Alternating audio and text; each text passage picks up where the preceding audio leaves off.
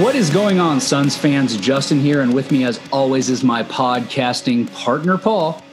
We're the best team in the NBA. That's just true, baby. That's just true. And welcome to this episode of Fanning the Flames, the OG Phoenix Suns podcast that is made for the fans. That's you guys, by the fans. That is us. As always, intro and outro music provided by Park and Main. Check them out over at parkandmainband.com. Give us a follow on Twitter. I'm at So Says J, Paul. At Dervish of Whirl. And the pod is at Fan the Flames NBA, and Fanning the Flames along with the Suns Jam session, also known as the Bright Side of the Sun Podcast Network, is available on all podcasting platforms. Don't forget to rate, review, and subscribe, and also available, of course, on brightsideofthesun.com. So feel free to leave us comments. Please don't. I don't want to hear it. I really don't, actually. So the Suns are now 5-0 in the bubble. Best team in the NBA. And as Paul said, the best team in the NBA. Today against the Heat, it was a little bit dicey, a little closer than I think we all wanted, but at the end of the day, they pulled it out, and that's all that matters. So Paul and I, obviously here to run down, recap, discuss that game. We'll discuss whatever else comes to mind because that's how this podcast works. We don't have a rundown planning, no rundown, no nothing today. And on top of that, we're joined by some friends. We are joined first, no offense to the other two, but I will say first of all, by Evan Barcanic. Is that right? Exactly. Nailed it. I love it. It's nice to actually either of our last names. I know it's nice to actually question somebody else's last name besides my own. So Evan is a big Suns fan. He's on Twitter. He's been at the Zoom parties before. Evan, why don't you give yourself a little plug with your Twitter handle? Let the folks know who you are. My Twitter name is Evan Barcanic, Barcanic. I tweet a lot about the Suns. Actually, it's the only thing I tweet about. Nonstop during games and anything that's on my mind. So go give me a follow. Love it. And we've got two other guys here with us. Two guys who are very near and dear to my heart and to Paul's heart. At least one of them is near and dear to Paul's heart because Johnny, I don't think you and Paul have ever actually interacted before, but we've got Shar, no offense, but I'll go with Johnny first. Jonathan Braverman. Bravo. What's up, buddy? How you doing? Thank you for letting me join you. Long time no talk from the Red Couch days. Yes. And we also have Shar Bomani. Shar? It's good to be back with you boys. Cupcake, you're also near and dear to my heart, and you will always be near and dear to my heart. So thank you for that intro. And as far as a self-plug, I just want the people to know that I am the self-appointed president of the Javon Carter fan club. Although no, that's his mom. I was just about to say that. Me and mom are going to have to duke it out from there, but I'm happy to take on a co-presidency if, she's down with that. Also, I am the architect of the not yet existing Javon Carter is the Truth.com website, which will hopefully be coming to an internet near you at some point. Nice. Is that a conspiracy theory website? All about Javon Carter? It is no conspiracy when it comes to Javon Carter, my friend. It's only the truth. 20 points today. I wish you all could see Shar's face when Paul said that, because he was like, I don't know what that means. It meant nothing. I don't know where you're going with this, Paul. So, all right. I don't know. Hey, this is beautiful. But you know why? Because I feel like Shar started this off perfectly, because the guy who we should be talking about right now is Javon Carter. Look. We had a game today again. Suns win 119-112 over the Heat, move themselves to 5-0 in the bubble, move themselves, half a game behind the Blazers, if I'm not mistaken. Is that right? I believe that is correct, sir. And push themselves a little bit closer to actually controlling their own destiny here in the bubble. And every game that the Suns have played so far in the bubble, it's always seemed to be that there's one player that steps up. I mean, you're going to get what you're going to get out of Book. And Book had a great game today. Book went 35 points on 15 for 26 shooting, 0 for 7 from 3, but we're not going to worry about that because that means he was 15 for 19 from everywhere else, scored 35 points. I believe, if I'm not mistaken, that guy on the Jazz, who some people for some reason compare Devin Booker to, I think scored like 35 on 33 shots or something like that. I'm not any guy now. Efficiency is not his strong suit. And I'm not a mathematician, but I think you're right about that. But let's talk about our team. We don't need to. We will. Right. Well, I'm moving on. Team, stop. Calm down. Shh. Easy. Okay. That's self-destructing in front of our eyes. And DeAndre Ayton today, again, a guy who's performed well for the Suns. He looked like he played terrible. He put up 18 and 12, and he came through with, I believe, 8 and 6 or 8 and 5 in the fourth quarter. But again, every game you've had somebody step up. We've seen Cam Payne step up. We've seen Cam Johnson step up. Today was Javon Carter's opportunity to do that. He finished the game with 20 points. Amen to that, indeed. He finished the game with 20 points on 7 for 10 shooting, 6 for 8 from deep, and add in 4 rebounds, 3 assists, a steal, and a block. The block being the key because the block is the play that we all remember. It was actually counted as a block. I feel like it was probably more of a steal, but whatever, it doesn't matter. So you know what I'm going to do to start this off is I'm going to say, Shar, since you are the president of the Javon Carter fan club, self-appointed. Thank you. The dictator of the Javon Carter fan club. I am going to let you start us off and just share with us your thoughts, your feelings, your love, admiration for Javon Carter. Ruminations. You know, Justin, I got to say, in the year or two that I've been away from this podcast that you and Paul so gracefully we have not gotten a better one lick. Well, no, I was going to say this podcast has become more sensual. You know, I didn't remember this many feelings and emotions being shared before. So I commend you guys for keeping with the times and, really, really reaching into that inner manhood. We are the podcast of optimism, my friend. We are also the podcast of love. You guys definitely are. So about my man, Javon, I mean, for, you and Johnny, and I think Paul still follows me on Facebook. If he hasn't defriended me in the last couple of years, I think I've been trying to. There. All right, sweet. I think I've been trying to get this Javon Carter is the truth hashtag trending since training camp this year. And of course, all my attempts to get anything to trend on Twitter or Facebook have failed, other than one shot in the dark after the final episode of Game of Thrones, which worked out for me. So I guess I'll always have that. But yeah, I mean, I've been, in the Javon Carter corner since the beginning of the season. I think that guy, I think the thing about him that I love is that, he can impact the game without scoring a single point. So he's that guy that makes 2 or 3 plays every game that doesn't show up in the box score, but it impacts the game and it's positive. And, you're just waiting for him to find a shot and find his offensive game because that matters, especially in today's NBA. But when he does and he starts scoring that way, coupled with that defense, it's tough to take him off the court. And I think you saw him get a lot of crunch time minutes that may have gone to Rubio or we had Cam Johnson sitting on the bench at the end of this game. So it was nice to see the big dog eat today. Yeah. And I was actually shocked when I looked at the box score after the game and I saw Carter was 6 for 8 from 3. I don't remember missing 2, frankly. Like everything that dude threw up today seemed like it was going. They're probably early. And here's the thing that I look at, and then I'll allow others to chime in. Javon Carter, beyond that 20 points, won this game for the Suns because there was a stretch in the fourth quarter from, if my notes are correct, 7:13 left to 4:23 left, where Carter did literally everything for the Suns. Started off with a basket, and then he came back down, and he had what might have been like the worst shot I've ever seen anybody take. You guys know what I'm talking about? Oh, yeah. He got to the baseline. It was him on Bam, and he tried to do this like weird turnaround fadeaway. Right. And Bam was like, yeah, no, bro, that's not happening. Yeah. And so he blocked him. Carter, being the bulldog that he is,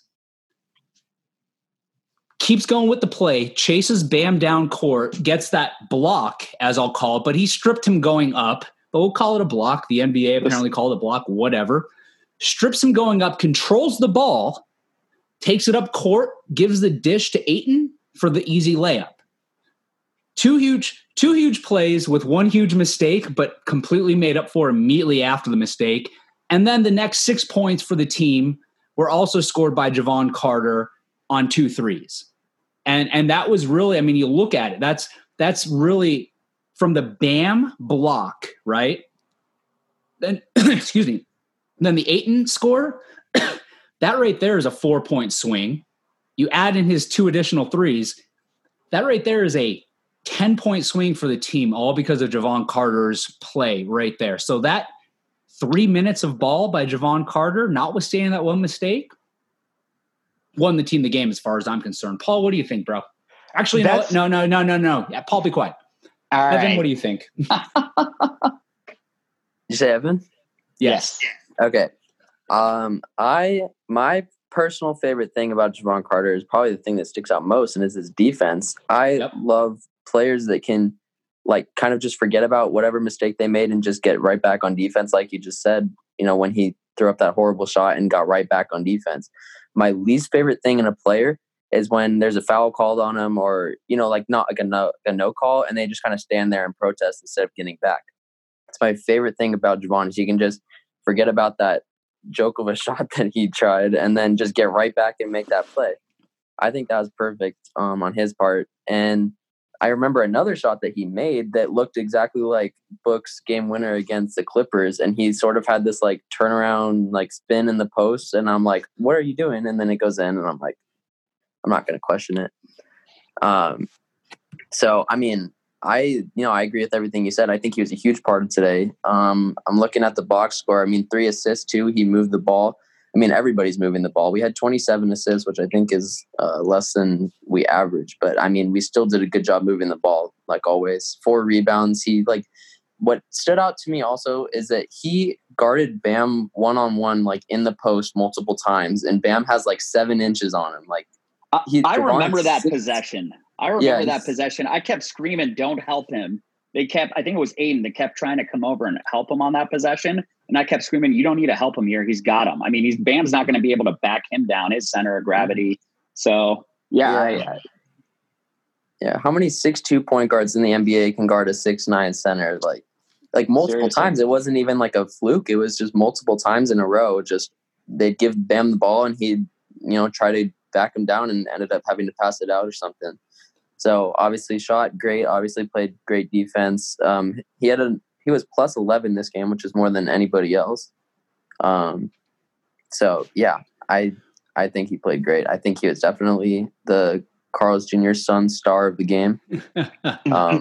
And yeah, well, that's just because they should rename that the Carl's Jr. son star of the game, not Devin Booker. Yeah, exactly. Right. Well, and the thing with, the thing with Jevon is, and Eddie Johnson brought this up during the telecast, it's that dude's going to play his game.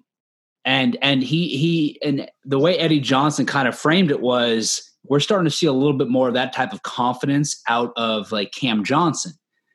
Jevon Carter is going to be on a court with Devin Booker. And Jevon Carter, if he's hot, he's not going to say, well, I got to defer to Devin Booker because Devin Booker is a superstar. He's going to take his shot.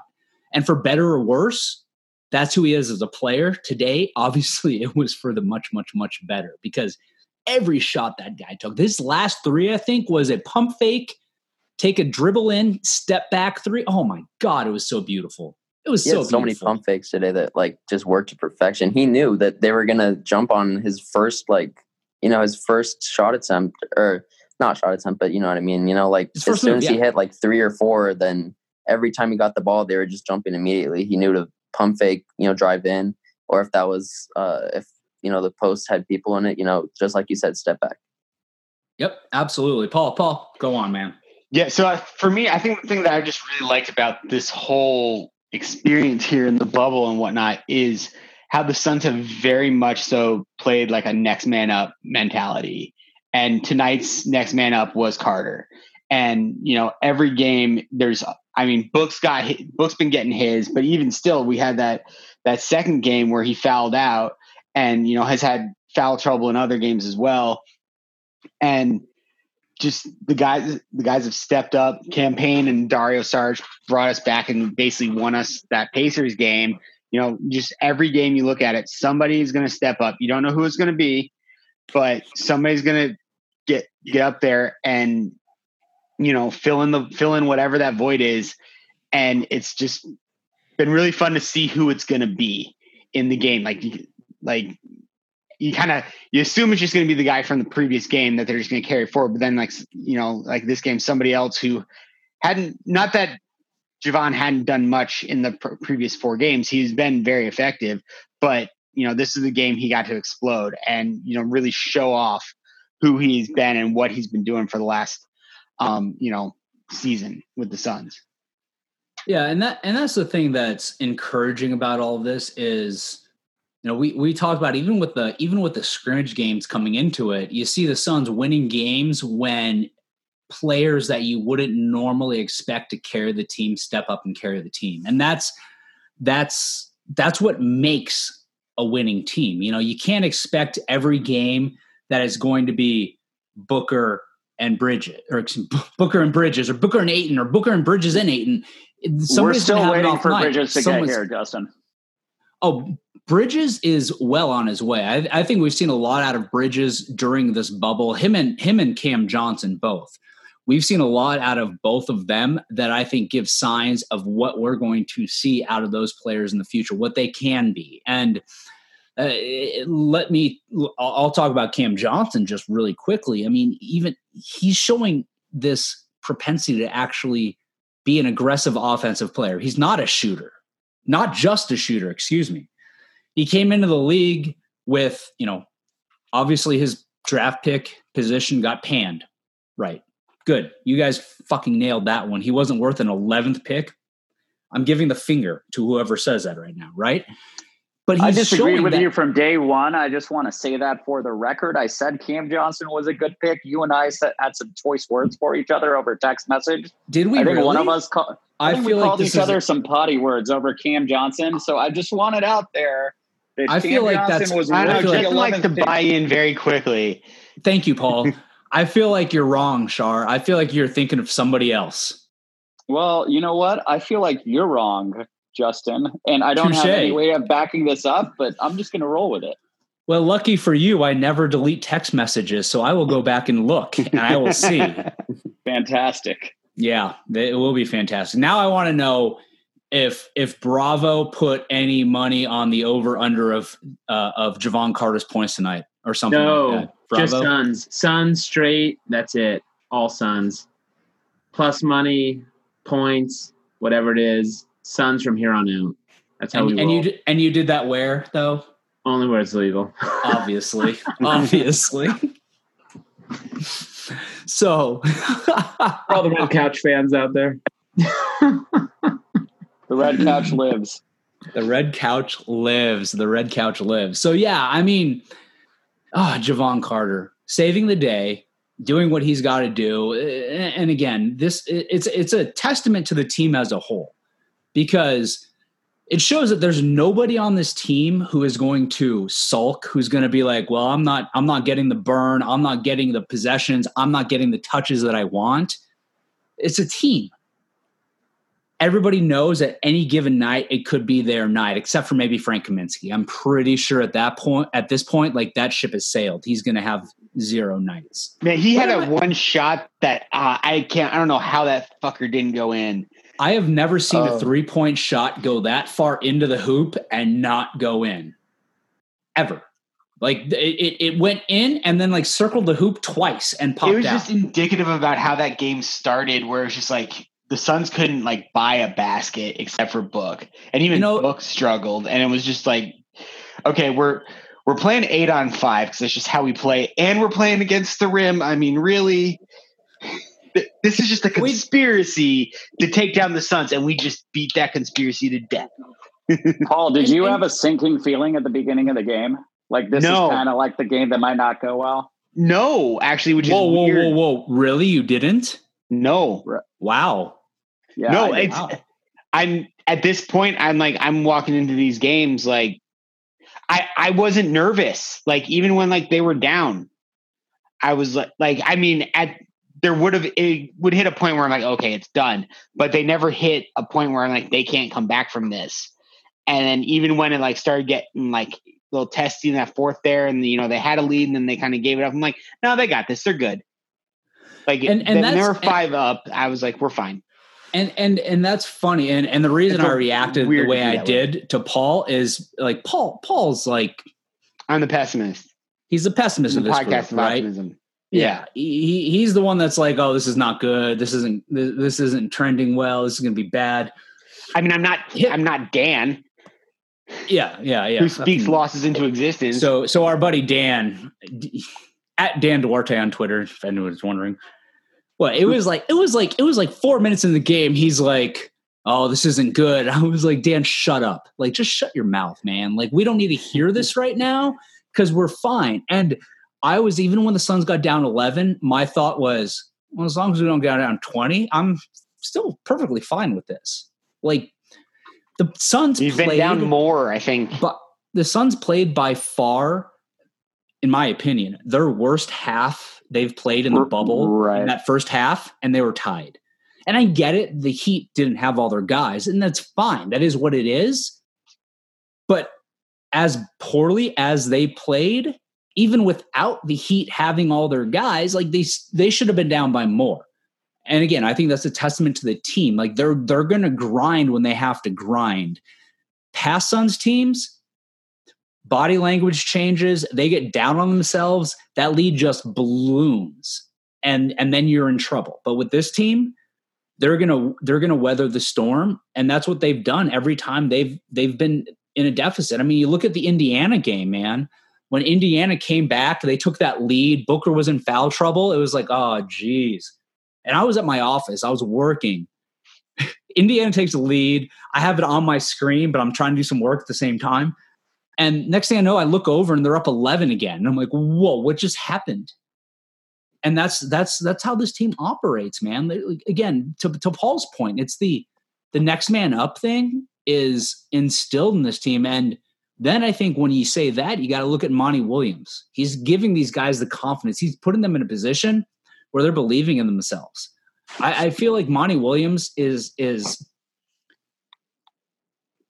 as far as personality and nurturing and all that goes, he's like Earl Watson, but he also knows how to freaking coach. Does that make sense? He's better than Earl Watson because whereas Earl Watson tried to be the dad, he was really the stepdad who was trying to get in good with the kids and like they weren't listening to him.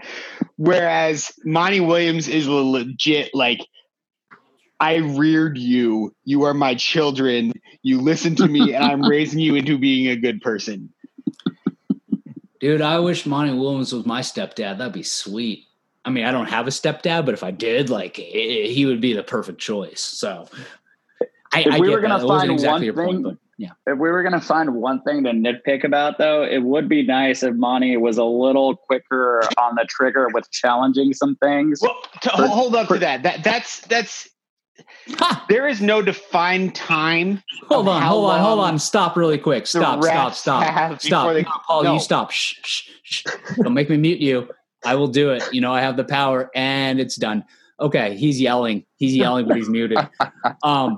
Evan just turned his phone around and showed a headline that looked like, was that NBA.com, dude? Yeah. They spelled Mikal Bridges' name Mikail. Like, come on. Like, that's the type. His name's literally in your database. How do you? That's the love that the Suns get. But you know what? Fuck it, because I love the fact that even when we're getting attention, it's still like people shitting on the Suns. Oh, you traded TJ Warren. Oh, let's talk about TJ Warren, shall we? I feel my favorite part about all of this is when there's like ESPN or something posting like his games in order. It's so funny how they try to cover up like the Suns game. They're like 53-42 or whatever, 39-16 versus the Suns, 39. Like, it's so funny. They try to like cover it up. And it's like because the warden put him in solitary confinement. The warden. I feel like people say that there are too many names for nicknames for McHale. The warden is beautiful. They're never ending. Perfect. So perfect. But TJ Warren, okay. Everyone's like, oh, they traded him for cash consideration. Yeah, they traded him for cap space, which got us Ricky Rubio, which got us Aaron Baines, which got us Cam Johnson ultimately. Which got us Kelly Oubre. Like, is it really cash considerations, or is it players that, as a collective group, are much better? And also, I'm going to ask this question. I'm going to pose this to everybody. Do you think that TJ Warren quit on the Phoenix Suns? Paul, you go first. And I just want short answer. Yes, maybe a little brief explanation. Or, I mean, if you disagree, say no, obviously. But short explanation, and we'll just roundtable that really quick. I think he definitely wasn't giving it his all. Hey, Paul, can you just commit to an answer for once in your fucking life? Like once, dude. No. I can't commit to an answer. Okay, so Paul's answer is yes. Evan, what about you? I didn't watch as much last season as I did this season, but it was even evident to me that he did. So, yes. Shar, what about you, bro? No. One word. That's it. All right. That was 3. Just got lawyered by a 16-year-old, dude. Bravo. What do you think, man? I was going to go with yes. I will say yes. Yeah. I mean, here's the thing, dude. The guy missed half the season last year with a sore ankle. And I used air quotes right there. Like ankle soreness. Find me one NBA player who has ever missed 38 games with ankle soreness. Kawhi Leonard. Yeah, exactly. The entire NBA misses half the season these days with ankle soreness and elbow tendonitis and everything. They come in and out. They take strategic resting. He was gone for like the whole season. He could have come back, shot 4 3-pointers, missed them, not even cared, and gotten $250,000. And he didn't. Yeah. No, the guy, and so the TJ's last season with the Suns, he missed, I believe it was 6 games, came back for a few, and then missed the last 32, all because of ankle soreness. That's not, oh, it's ankle soreness and we're just resting you. That's a guy who doesn't want to play for the team. And we won't even get into the head injury. Sorry. We just won't get into that. But I didn't realize that there are so many like TJ Warren apologists in the Suns universe. Because I feel like you guys are kind of taking it like on the other extreme though, right? Because it's been so extreme in the TJ Warren camp, right? Where there's this, it's basically a logical fallacy where everyone's like, oh, well, TJ Warren's killing it and you guys traded him for cash considerations. How stupid are you? And that's a logical fallacy for the reasons you explained, where, look, we didn't decide to get rid of TJ Warren because of money. We decided to get rid of him because we had a better group coming in. And we decided we wanted Oubre and we wanted Rubio and we wanted Baines and we wanted all them. So it wasn't just a straight up Warren versus cash consideration. So they've taken it to an extreme as far as the logical fallacy goes. But then I think right now you guys are also going the other way too. I mean, I think there's a middle ground, which is TJ is balling out of his mind. Yeah, he is. Oh, that's fine. No, but here's the thing: we got to give him props there. We got to give him. It's not like we didn't know. It's not like we didn't know that TJ Warren could score points. We knew that, and but we didn't know. I haven't just. And hold on. Let's get some order here, okay? Like one person at a time, boys. I haven't thought that TJ Warren quit on the team over the past 3 days or over the past week. I have thought that since the second half of last season. And it's evident in the fact that it wasn't the first time he missed games under weird, questionable circumstances. And that's just a character. And at the end of the day, that's fine, dude. If you don't want to be here and you want to quit on a team, quit on a team. That's your prerogative. If you want to try to force your way out, like players have done that year after year after year. It's a thing. But fucking be a man about it, right? Just demand a trade. Don't say, I can't play because of my fucking ankle. That's bullshit. Like, that's some pussy-ass shit. Yes. You know what? There's a nice middle ground there. And here's the thing. Here's the thing with Bledsoe. Somebody brought that up. They're like, "Oh, Bledsoe quit on the team," and they're like, "How do you know T.J. Warren wasn't really injured? How do you know Eric Bledsoe wasn't really at a hair salon?" Right? And did anybody see that connection there? No? You guys are all looking at me like blank faces. I hate being such a high level thinker. Damn. Well, because here's the thing from my perspective, I think it's very much a revisionist history of at the time, Suns fans were like, TJ Warren has no value. This is going to be a horrible trade for us. We all knew this going in when to dump TJ Warren, it was going to be bad because of injury history and them knowing we had a logjam at small forward and he was the piece we wanted to move. We did not have leverage as a team. We knew he had no value. But then the trade happens and it's like, oh, this is a bad trade. I'm like, 2 weeks, a week ago, we were all saying he had no value and we couldn't give him away. And let me ask you this. When they say that, when the pundits say that, how come nobody looks and goes, whoa, how come the 28 other teams didn't offer a little bit more to get him? Exactly. You think James Jones only called the Indiana Pacers, said, hey, I will give you a second round pick to take him off my hands?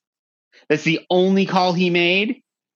Man, you guys have some major PTSD going on from this Warren thing. Let it go. No, hold on. Hold on. Actually, no. Hold on. I want to know. Shar, do you TJ Warren so well, you got to talk about something. We've already talked about how great the Suns are. Shar, do you think that was the only call James Jones made was to the Pacers and said, "Hey, I'll give you a second round pick"? You don't think he made another call to any other NBA team and the other NBA team said, "No, he's not worth anything to us"? No, of course not. But it doesn't But it doesn't make for a funny meme to use 75 characters explaining that. Oh yeah, well James Jones called a bunch of other teams, and those teams are stupid too. Ha ha ha. Hashtag tweet. Dude, it's funny. That way. It's funny because Espo is like the biggest. I'm going to make jokes about cash considerations. That dude loves doing it, and I love Espo. But even Espo is like, look, I know that they've traded him for a reason, but to your point, Shar, it's not funny if we frame it any other way. It's just a funny meme. It's a good hashtag. It's a cash consideration hashtag. But then you've got people. Well, move on. Then you've got people like, I don't know, Kendrick Perkins. Draymond Green. Like Draymond Green's a fucking look. Triple single can shut his fucking mouth. Okay. Hey, you want to talk about enemy number one right there? Talk about a dude who's been exposed this year. Oh, he was part of the big three. I used air quotes right there for people who can't see us talking right now, which is pretty much everybody but us. He was part of the big three, and this year was part of dude, if you right now told me you could either have Draymond Green or Javon Carter,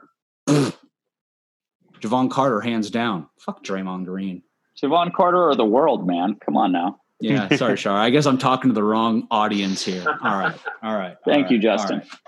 So, okay. Well, Draymond Green this season has scored 20 points once, and that was his high for the season. And what's funny is I might have a little bit of a grudge against Draymond Green because how much money did you lose on Draymond Green? No, my fantasy basketball league this year, I picked him. We did a auction draft. I might have spent a fair amount on him thinking, oh, well, Draymond Green is going to have an opportunity in Golden State with Steph was at that time not injured. Clay's out though. KD's gone. He's going to have a shot here. Did nothing. Steph goes down. I'm like, okay, now still did nothing. I still finished second in my league. Would have won if not for COVID. Thanks COVID, but whatever. In spite of Draymond, good for you. Oh, he got put on waivers real quick. No, I just kept him and I just benched him because you know what? That's my message to Draymond. What happened to fantasy basketball? Did that just stop with the COVID? Yeah, it stopped. And then when they restarted, ESPN had a message that was because of the shortened season, the rest of, fantasy basketball is canceled. So sounds like Buddy. Body loved it. But and that brings me to another point that's really not Suns related, but it's still basketball related. And I don't know if anyone's going to have any thoughts on this because, again, I paid attention to this guy because he's on my fantasy team. How is Devontae Graham not one of the 3 finalists for Most Improved Player of the Year? Anybody have thoughts on that? No, or is that just me? Isn't he a rookie? Wouldn't that take him out of the Most Improved Player of the Year running? No, second year, dude. They don't usually give it to second year guys. He went from averaging 3 points a game and like half an assist to basically being like a 20-8 player, and was one of the top 3-point shooters in the league. That's definitely an outlier. Dude. That was and it's who is a finalist? 77. I'm sorry, you were a fucking top 5 pick. You should never be in the running for Most Improved Player anywhere. Okay, that's just me. Who? 77. Porzingis. I love that. Thank you, Bravo. I love that you said that when I said 77. That made my heart melt a little bit. Who else is in the running? Bam is, yeah, and Brandon Ingram. Those are the top 3, right? Yep. I would say Brandon Ingram makes sense. I would say Cameron Payne, but I don't know when the last time the Most Improved Player was also the MVP. Well, if they do bubble awards in both the NBA and China, because that's where he was playing before. He was balling out there. All right, so I don't know where to go from there. I've gone on multiple tangents. Anybody have a tangent we can go on? Anybody have any thoughts? Path to the playoffs. Path to the playoffs. Hey, Bravo.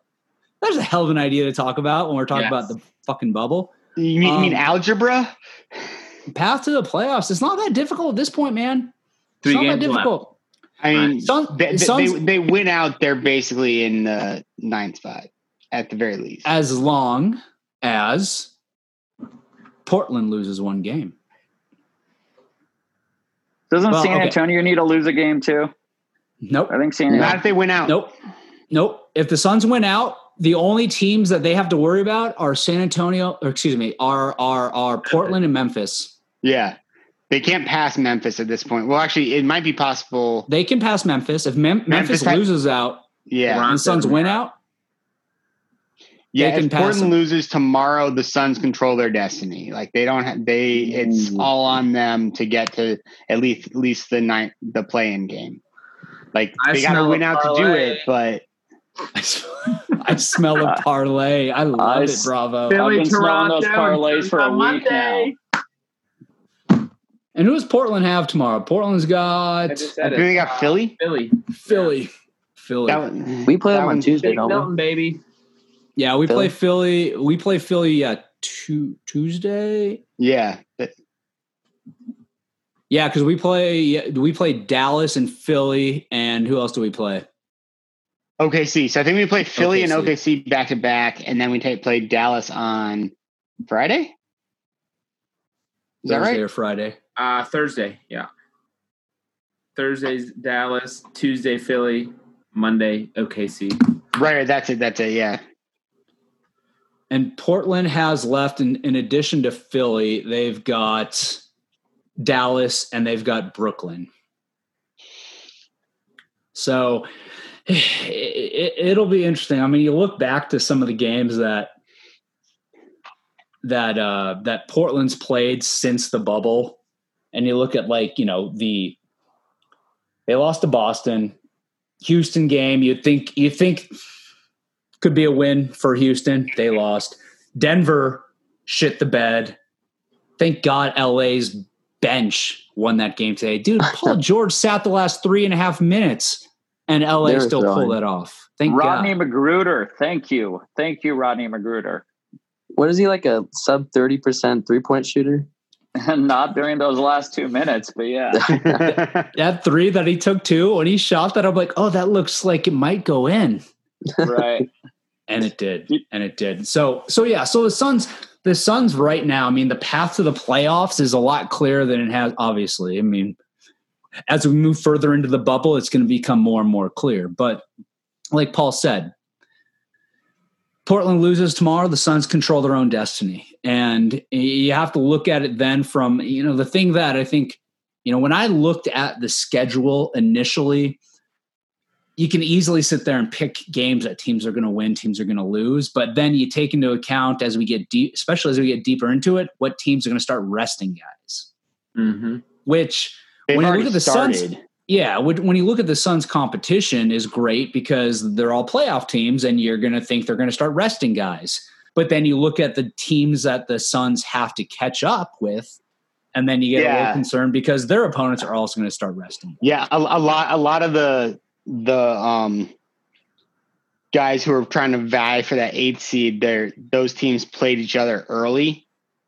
Like there's not a lot of that on the back end, particularly with the teams like that the Suns really have to worry about, just, particularly Portland, particularly. And, who does Memphis have? Memphis has Toronto, Boston, and Milwaukee.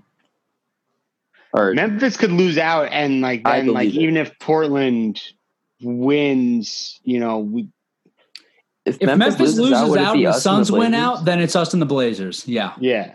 And here's what I'm going to find interesting because look, let's be honest. NBA referees suck ass, right? But at the same time, the NBA also wants to put the best product out there, right? There's so many people on Twitter, on the internet, just harping for a Portland Phoenix play-in series. How fun would that be, dude? Is it a series? Well, I mean, technically for the Suns to win it, it's got to be 2 games. Well, it depends. Ooh. If Memphis loses, here's the thing: the Suns could theoretically get the 8th seed. Yeah, Memphis loses out, Portland goes 1 and 2, Suns get the 8th seed. Yeah, so then they just got to win 1. Yeah, so the way it works, freaking algebra of this shit, man. the 8-9 quote unquote series is single elimination for the 8 seed, or excuse me, the 9 seed, double elimination for the 8 seed. So the 9 has to win 2, the 8 has to win 1. Does that make sense? Yeah, I see why they do it that way. I mean, it would be good. I mean, obviously, it'd be good for us if we're the 8 and bad if we're the 9, and we would all think it sucks if we're the 9, but we'd all think it's amazing if we're the 8. Right. Well, if we're already on an 8-game winning streak, I don't give a fuck if we're the 9. Yeah. We have all my confidence to be through the roof. I'm like, we can beat anybody. Well, right. I mean, at this point, you just want to be in, right? I mean, coming into this week, we were all joking about it, but ESPN's True Odds had us at a less than a 0.1% chance. I don't know. Hey, Shar, don't loop me into joking about it, bro. I called 8-0 back like 3 months ago when we did the first Suns Zoom call. So I've been with you, man. I've been with you. I've been saying one game at a time. I mean, anything could happen. The funny part about all this too is that, I mean, everyone expected Portland to kind of make a run at this, especially I think everybody expected New Orleans too. That's what I was going to say is that the whole reason they made the rules like this to, give the 9 seed a chance is because everyone wanted to see Zion have a chance at the playoffs and get more Zion games. And the team that's fallen flat on its face, Kings have been one of them, but the other team that's fallen flat on its face and just hasn't done anything during the bubble has been New Orleans. I mean, and the only reason the Suns are in it is because they needed to have at least one Eastern Conference team in the bubble, and so the Suns kind of got pulled in because Washington was the gulf between the Nets and Washington was so big they couldn't just say, okay, we're bringing in the Wizards, but no, the Suns don't count, even though they have a better record. So I mean, they're taking the opportunity. It's all that matters. Can we talk about, speaking of New Orleans, how come nobody's mentioning how fat Zion is? It looks like he hurts when he runs. I'm sorry. We know he's a big dude, but he's bigger than he was at the end of the, when quarantine started. He put on weight. If he's listed at 285, he's playing right now at least 305, if you ask me. Nobody cares. Okay. All right. Just like national media, nobody wants to talk about Fat Zion. Okay, I get it. That's fine. Okay. You know what I care about that we kind of like we're abruptly cut off on, and I think Paul was about to get into this, and not that I hold grudges, but can we get back to the fact that Monty Williams does not challenge anything? And I'm not even just talking about the challenge today that was brought in too late that Paul was going to explain the rules on. The one that was most disturbing to me, you guys remember in the Pacers game, Booker picks up his 5th foul midway through the 3rd quarter, and it was on 2 really dicey, questionable calls. And if there's, it ended up working out because Cameron Payne and Dario Saric went unconscious and ended up carrying us to the win. But if they hadn't, don't you want to use your challenge and protect your superstar midway through the 3rd of essentially a must-win game and have that looked at again? What else are you saving it for? Well, okay, look at it like this. I agree. Okay, look, I'm never going to, I won't say I'm never going to, but if a referee is going to get the benefit of the doubt and I'm going to give it to him, that's saying something, right? Because I've already said it on this pod. NBA referees are horrible at their jobs. I don't think a challenge on Booker's 5th foul in that game was would have been successful. But there was enough of a touch there that it would not have been a successful challenge. But what do you lose? What do you have to lose? You lose a timeout? You lose a chance to challenge something later in a close game. And that's like, look at the last play of the 3rd quarter tonight. He could have challenged that, or the second to last play, that deflection out of bounds, but you don't waste it there on a 0.9. And I get where you're coming from, Shar, but you also have to actually expect that you're going to win the challenge, I feel, to actually use it. Now, today is different. Should have used it. I think the refs also didn't give him enough time, because the rule is supposed to be that the rules you get it, you can challenge it until a ball is put into play, right? The ref gave the ball, I forgot who was fouled, but to whoever it was that was shooting the free throws, and that means it's in play. But the refs are all supposed to give 10 seconds, and I don't think the refs gave 10 seconds before that. So you call it Monty's fault, you can call it the ref's fault, but at the end of the day, it didn't really matter. But you use challenges sparingly. That's just the way it is. When you only have one. So. Yeah, you only have one. And yeah, he could have used it a little quicker there, but at the same time, I think the refs had a quick trigger on giving Bam the ball at the free throw line. Yeah, and I don't begrudge him of the one today, because I agree with you. I think it was kind of quick and he didn't really have that time. And at that point in the game, I think we were up 5 and he was shooting 2 free throws. So why lose a timeout? The one in the Pacers game is the one that troubled me more. And maybe not even the 5th foul, but the 4th foul looked questionable too. And it seems like, you don't have a crystal ball. You don't know Cameron Payne's about to go Michael Jordan on the Pacers the way he did. And are you sure, Monty? Are you sure Monty doesn't have a crystal ball? He might. At this point, all bets are off. He might have that crystal ball. Here's think about it like this. Like the opposite effect of it. Okay. I get where you're coming from. You want to protect your superstar, sure. But don't you also want to put faith in the guys on the team to pick up your superstar, which is exactly what they did. Like every single game, it's built the confidence of the team. And ultimately, it's built Book's confidence in the team. Yeah, and it could also be a little bit of a lesson to Book. Look, he's an emotional guy, and when he's not getting calls, he's not getting calls because he lets you know he's not getting calls. Yeah, and gets more calls, and he does dumb shit like getting those 2 fouls in the 3rd quarter he got against Indiana, and maybe that's Monty saying, "Look, I want Booker to recognize his importance to this team, and then he can't do dumb shit like that when he's in a situation where he might want to." Let him learn, because at the end of the day, as much as we're looking at this from the perspective of what the Suns do right now is direly important, everything Monty Williams does, I believe, is building a larger culture. It's building these players up. It's making these players learn. And if that's what he's doing, I'm not going to object to it. Here's the thing. I'm not going to object to anything Monty Williams does right now. Like, Monty Williams could hit my wife. I'd be fine with it. I'd be like, that's cool, Monty. You do you, bro. I mean, I don't know if that pause there. For the hitting. Oh yeah. If you're Monty Williams, Shar, you stay away. Yeah, no.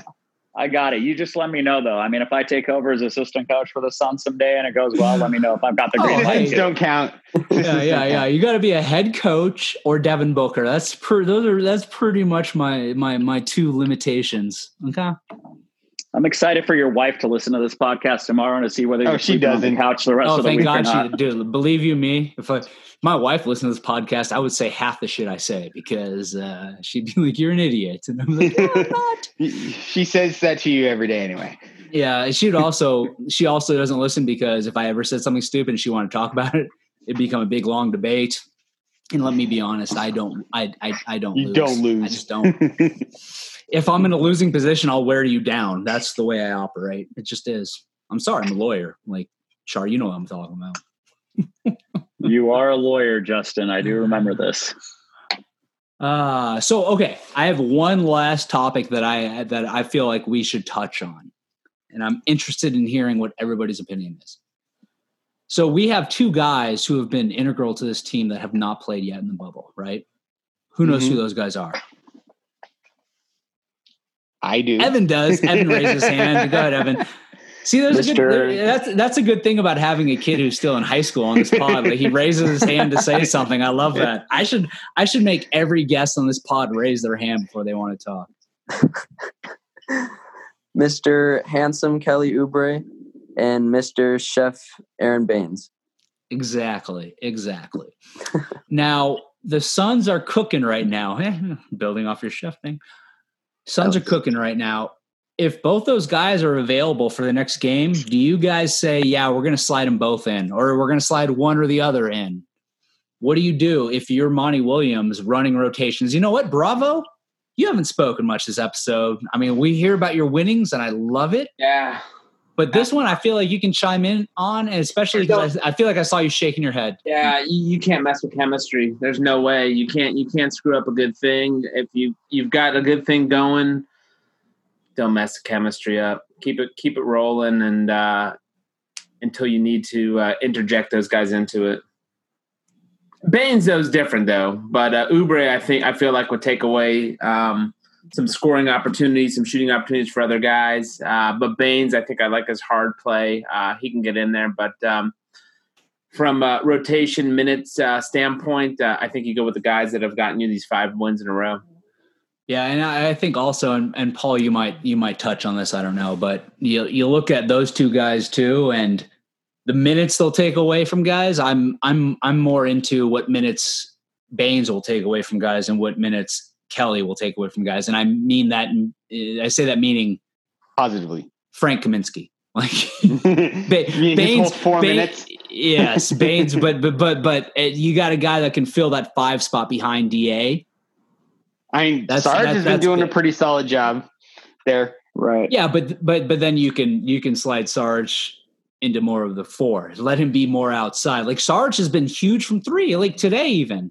I was a little shocked that Sarge didn't get more minutes, but you look at what other guys are doing, I get it. But Sarge has played incredibly solid all year, obviously, but especially in the minutes he's gotten in the bubble. Shar, what do you think, man? If you have the opportunity to move those two guys back in, do you?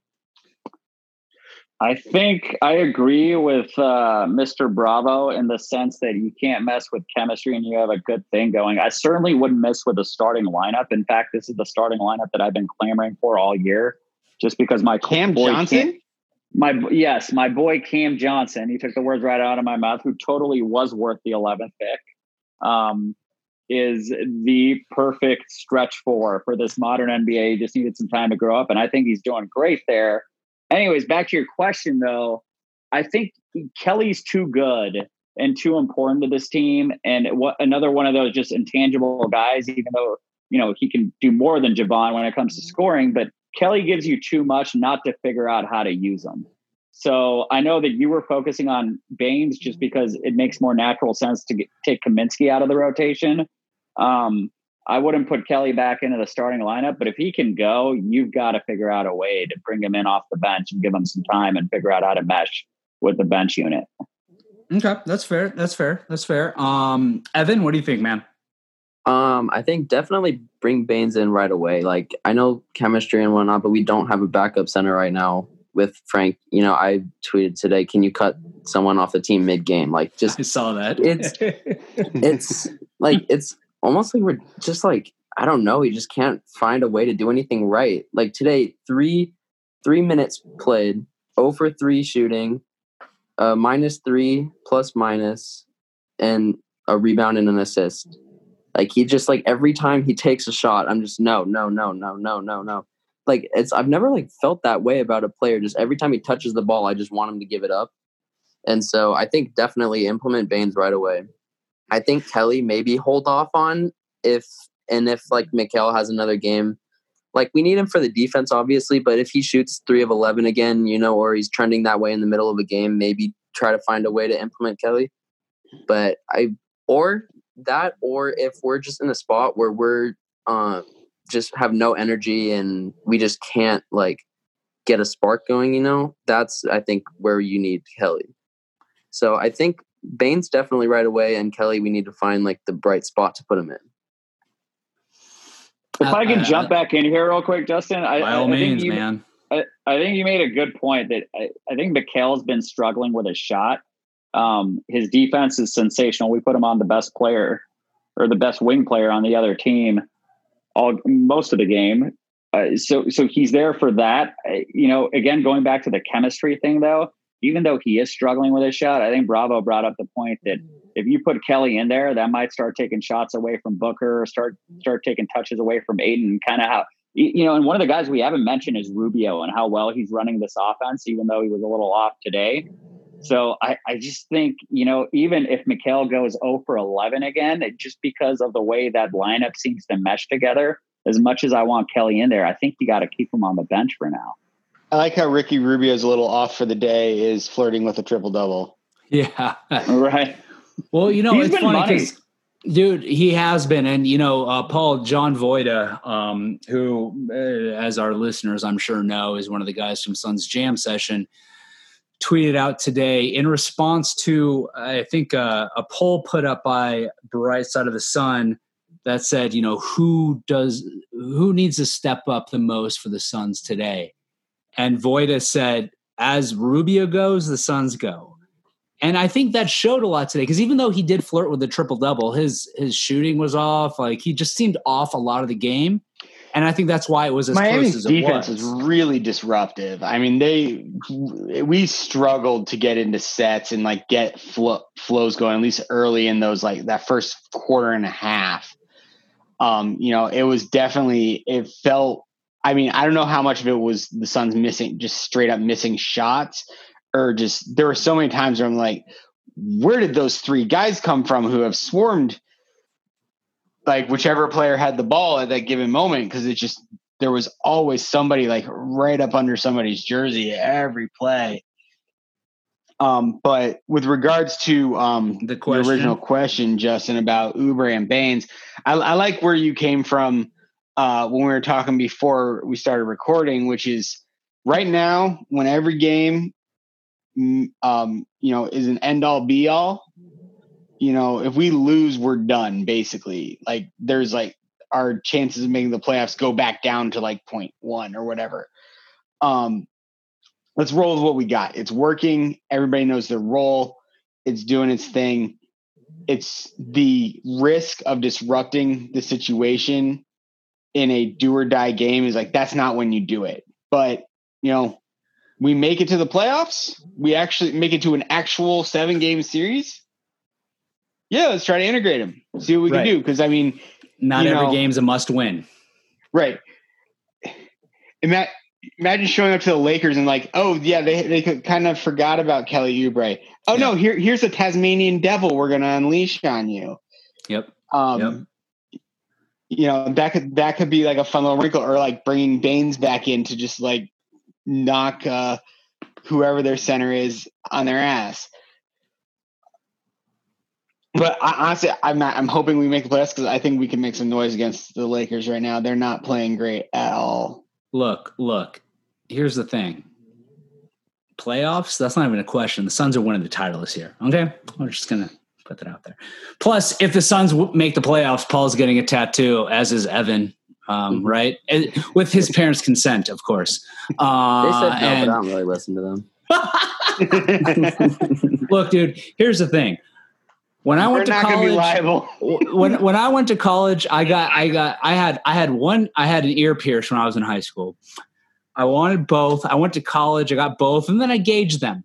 And my mom freaked out. And you know what? At the end of the day, if I would have just done it when I was younger, she would have probably handled it better. So you're doing your parents a favor by just doing it. Okay. Although if you do just do it, then whoever did it would probably have some sort of liability, because I'm pretty sure you can't tattoo a 16-year-old without parent consent. I'm not going to snitch on anybody. It's my boy right there. I love that. Okay. Hey, okay. So I feel like you guys all have very, very reasonable and well thought out thoughts about that whole Baines-Kelly situation. Now, Shar, I went back. I've been looking at my phone because I've been going back through our texts. One of us was very unhappy about the whole Cam Johnson thing.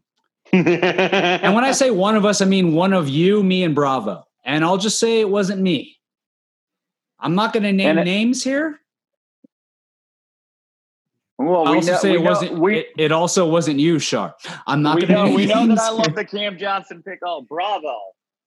I cannot believe this. It was you? I was on the Jarrett Culver train, I'm sure. Should I read? I'll read. I'm going to read it. It. Ready? June 20th, 2019, 7:56 p.m. Okay? Just in case you're wondering.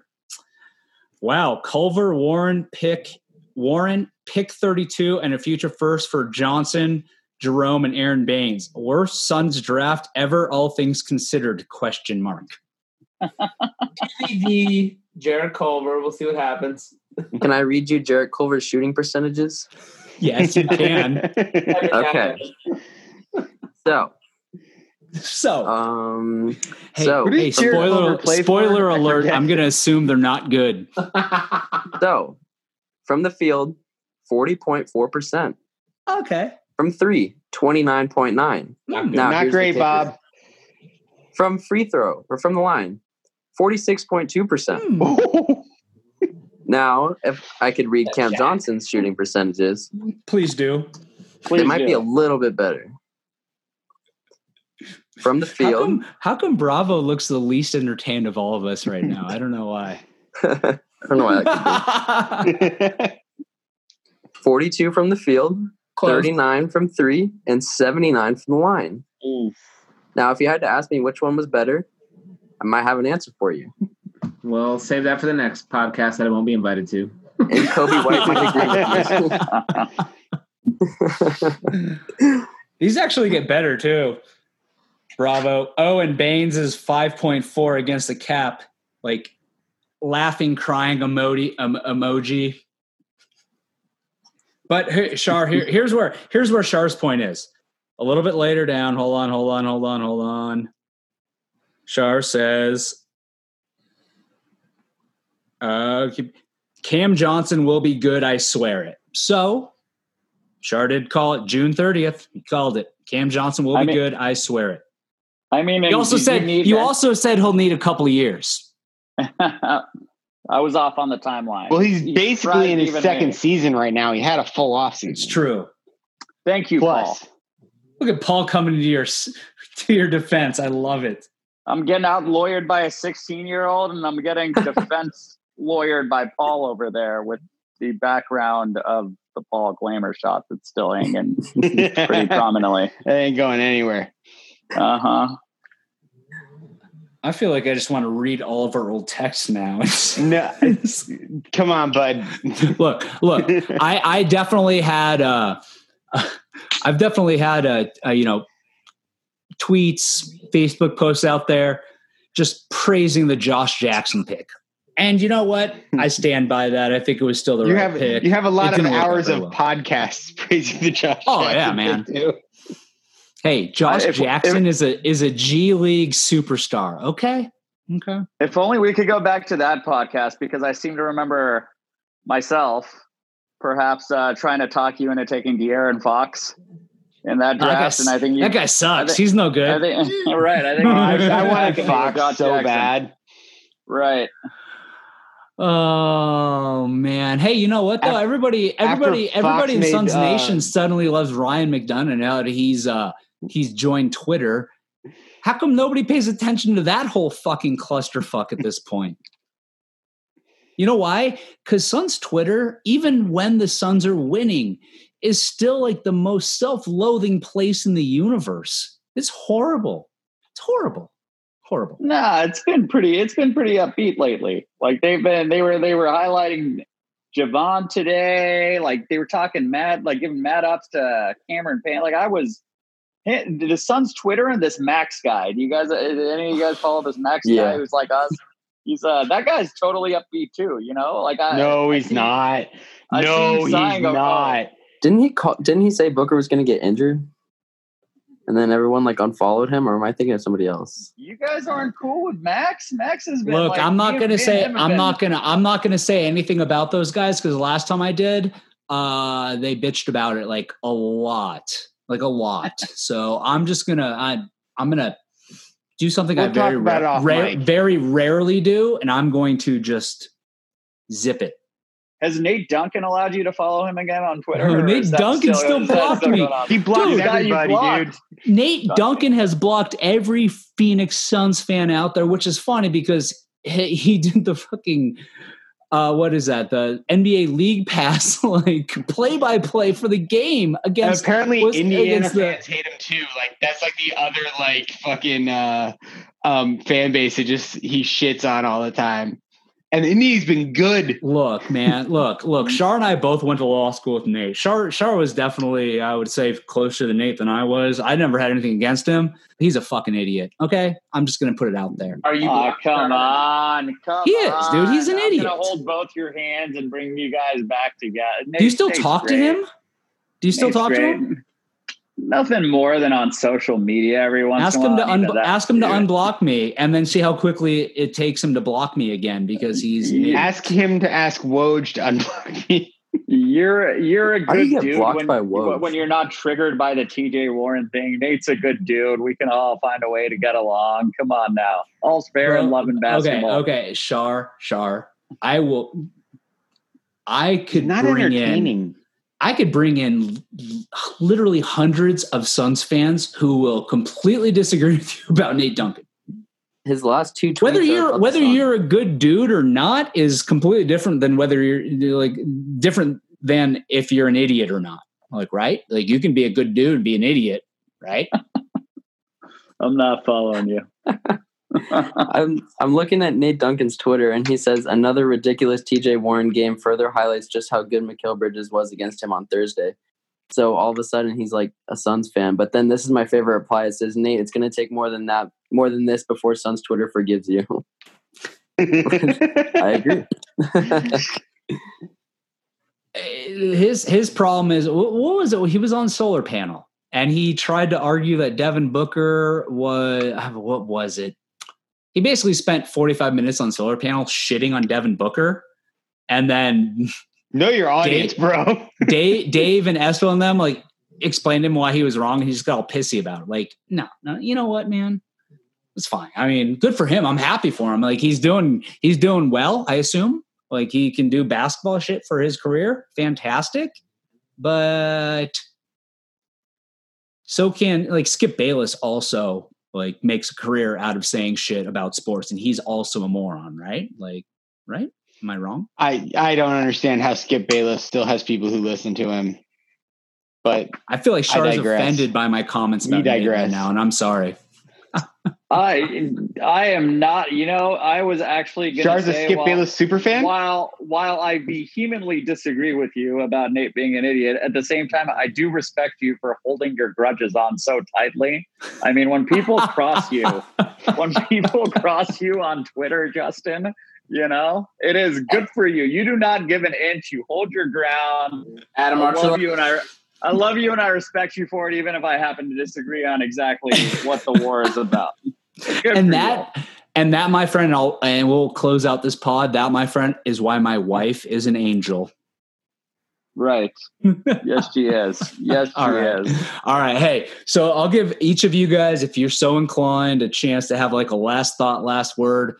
I know Paul's is going to be about how he's looking forward to the rest of the bubble, because that's literally like Paul's always like, I'm looking forward to something. Thank you. Start with Bravo. Bravo. Any last thoughts, my friend? I want to give a shout out to Shar because he's held true. He has called all the games that needed to happen to get us to this point, and he's bet on them too, maybe only where it's legal, and it's worked out. So I give that guy props, man. I think he's like, guided them here in some weird way. And so thank you, Shar. Thank you, brother. I'm not going to disagree with you. Shar is the Suns whisperer. That's fine by me. I love it. Whatever we got to do to win that chip. Shar, what about you, man? Any last words, my friend? Yeah, I guess my last words are, well, first of all, thank you, Bravo. I appreciate that plug, and you've been there every step of the way, so that's awesome. Only where it's legal. Only where it's legal. Whether we make the playoffs or not, and I think we will, we're going to win out, and we're going to put ourselves in position to do it. Knock on wood. But I guess just a shout out to the NBA regarding how uniquely awesome this experience has been. It's, for us teams trying to make it in and not being able to lose a game, it's kind of been like an NCAA tournament experience that we lack because of COVID this year, but with NBA players. So you're taking this awesome one and done scenario, for all us teams on, in the bubble and on the proverbial playoff bubble. And you're bringing NBA talent into it. So this has been the best NBA experience we've had in a decade. And that's not exaggerating. Since that Ron Artest shot, put that dagger into our hearts in the Western Conference Finals, we haven't had anything like this. And this ride's been amazing. So yeah, thank you NBA and thank you Suns for showing up and giving a shit. Evan? I want to give a shout out to Andrew Lizas on Twitter because he's been speaking all this into existence. Like every game like this today. I remember it when we started off slow. He says Suns are going to go on a run, and we went on like a 9-0 run, and he's been speaking all this into existence. But I want to give a shout out to Cameron Payne, Javon Carter, and Kelly Oubre for being an amazing cheerleader. I like that. Paul, what are you looking forward to? I'm just going to stay quiet and enjoy the ride.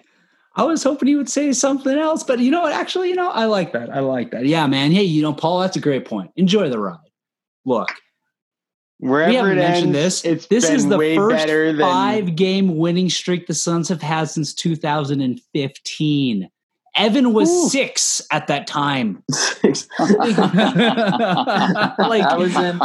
think I figured out I was in 5th grade then. Oh my God, dude. You weren't that far off, Justin. Dude, he's 6 years older than my oldest kid. Think about that. Man, I hope, hey, by the way, I'm going to give a shout out to Evan. I hope my 10-year-old is as cool as you when she's 16. Okay? I just hope. Thank you, man. She's also the one that came out and was like, hey, Dad, I'm wearing a Suns shirt so I can sit in the living room with you while the Suns game's on, right? I'm like, yeah. That's now a rule in the house because you just, speaking things into existence, did that. It wasn't a rule before, but I like where your head's at. So, yeah, but we just got to, as Suns fans, man, we just got to enjoy this ride. This is the most success we've seen in a long time, literally a decade. And it's fun. It's so fun. It's March Madness. And its success for the Suns, it's phenomenal, man. This has been, the past week has been such an awesome experience as a Suns fan. And we have to enjoy that, whether they make the playoffs or not. We know they're going to, but if they don't, if something weird happens and they don't, we've seen the growth that this team has the chance to make. And we've seen it in an off season. And we can just expect that to continue.